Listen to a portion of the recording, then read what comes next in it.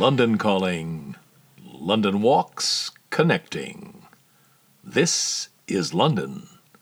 This is London walks. Streets ahead. Story time. History time. It's February 23rd, 2024.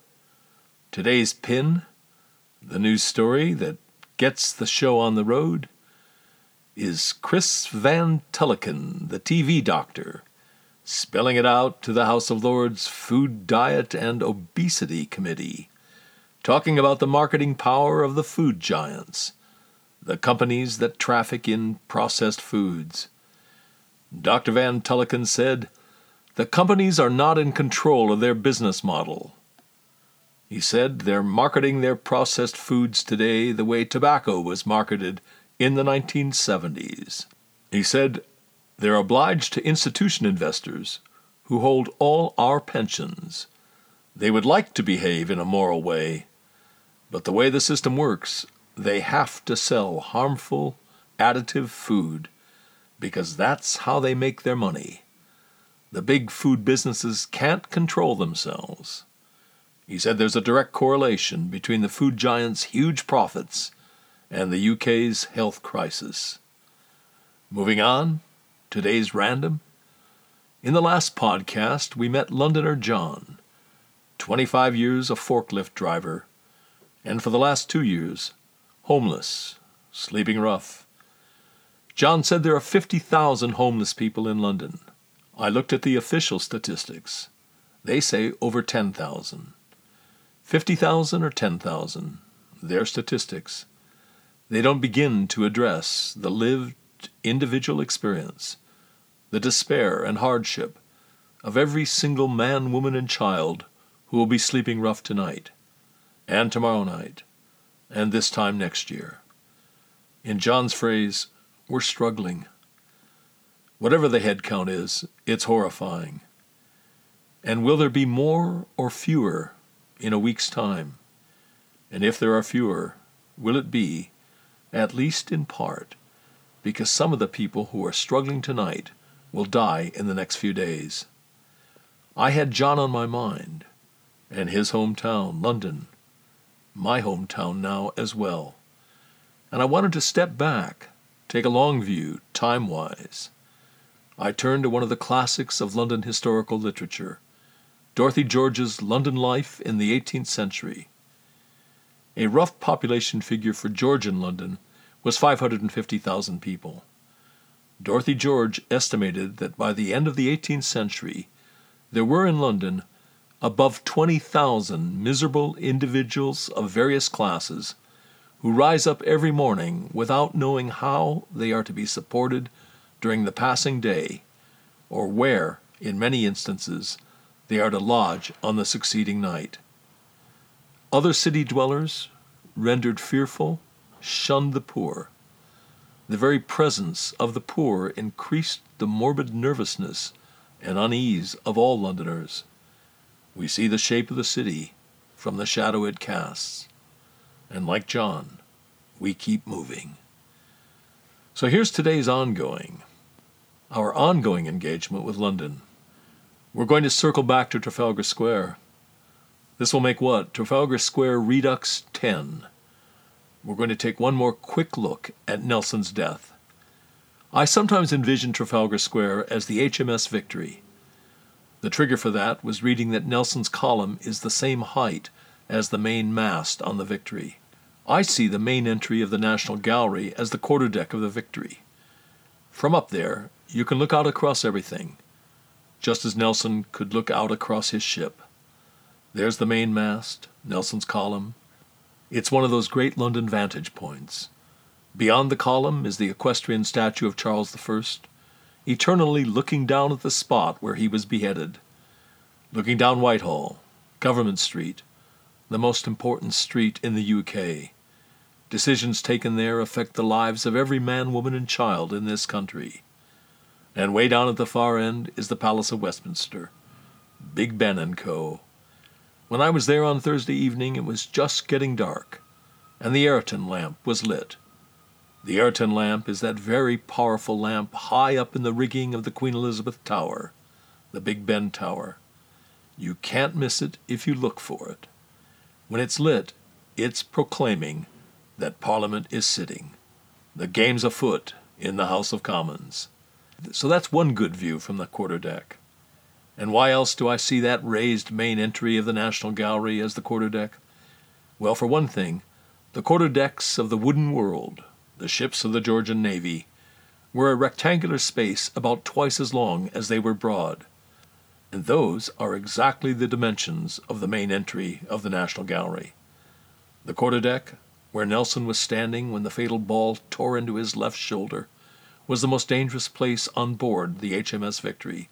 The largest part of the ship's company were below decks, manning the guns. They were protected by the heavy timbers of the ship's sides. The Marines and their officers were on deck, but they were firing from behind a breastwork of rolled hammocks and nettings on top of the bulwarks. Their protection was roughly comparable to sandbags up to chest height. The boatswain and his crew who saw to the sail and repaired rigging were exposed, but they were continually on the move. Only Nelson, only the admiral and his fellow quarterdeck officers were in the position of standing still to be shot at. And you can be sure the enemy marksmen knew where the quarterdeck was. They knew where Nelson could be found, where they could get him in their sights. So that's me. That's why whenever I go to the National Gallery, I make a point of going out onto that main entrance. It's the quarterdeck of Trafalgar Square. And credit where credit is due.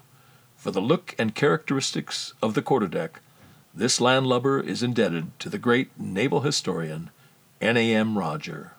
You've been listening to This is London, the London Walks podcast, emanating from walks.com, home of London Walks, London's signature walking tour company, London's local, time-honored, fiercely independent, family-owned, just the right size walking tour company. And as long as we're at it, London's multi-award-winning walking tour company. Indeed, London's only award-winning walking tour company. And here's the secret.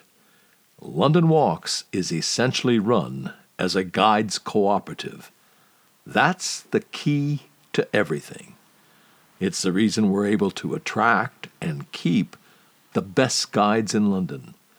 You can get schlubbers to do this for £20 a walk, but you cannot get world-class guides, let alone accomplished professionals. It's not rocket science. You get what you pay for. And just as surely, you also get what you don't pay for. Back in 1968, when we got started, we quickly came to a fork in the road. We had to answer a searching question. Do we want to make the most money, or do we want to be the best walking tour company in the world? You want to make the most money, you go the schlubbers route. You want to be the best walking tour company on the planet, you do whatever you have to do to attract and keep the best guides in London. You want them guiding for you, not for somebody else. Bears repeating, the way we're structured, a guides cooperative, is the key to the whole thing. It's the reason for all those awards. It's the reason people who know go with London Walks. It's the reason we've got a big following, a lively, loyal, discerning following. Quality attracts quality. It's the reason we're able, uniquely, to front our walks with accomplished, in many cases, distinguished professionals. By way of example, Stuart Purvis, the former editor and subsequently CEO of Independent Television News, and Lisa Honan, who had a distinguished career as a diplomat. Lisa was the governor of St. Helena, the island where Napoleon breathed his last, and, some say, had his penis amputated. Napoleon didn't feel a thing, if things the mot juste. He was dead. Stuart and Lisa, both of them CBEs, are just a couple of our headline acts. Or take our Ripper Walk. It's the creation of the world's leading expert on Jack the Ripper, Donald Rumbelow, the author of the definitive book on the subject. Britain's most distinguished crime historian, Donald is, in the words of the Jack the Ripper A to Z, internationally recognized as the leading authority on Jack the Ripper. Donald's emeritus now, but he's still the guiding light on our Ripper Walk. He curates the walk, he trains up and mentors our Ripper Walk guides, fields any and all questions they throw at him. The London Walk's aristocracy of talent, its all-star team of guides, includes a former London mayor. It includes the former chief music critic for the Evening Standard. It includes the chair of the Association of Professional Tour Guides and the former chair of the Guild of Guides. It includes barristers, doctors, geologists, museum curators, a former Museum of London archaeologist, historians, university professors, one of them a distinguished Cambridge University paleontologist. It includes criminal defense lawyers, Royal Shakespeare Company and National Theatre actors, a bevy of MVPs, Oscar winners, people who've won the big one, the Guide of the Year award. Well, you get the idea. As that travel writer famously put it, if this were a golf tournament, every name on the leaderboard would be a London Walks guide. And as we put it, London Walks guides make the new familiar, and the familiar new. And on that agreeable note, come then, let us go forward together on some great London walks. And that's by way of saying, good walking and good Londoning, one and all. See you next time.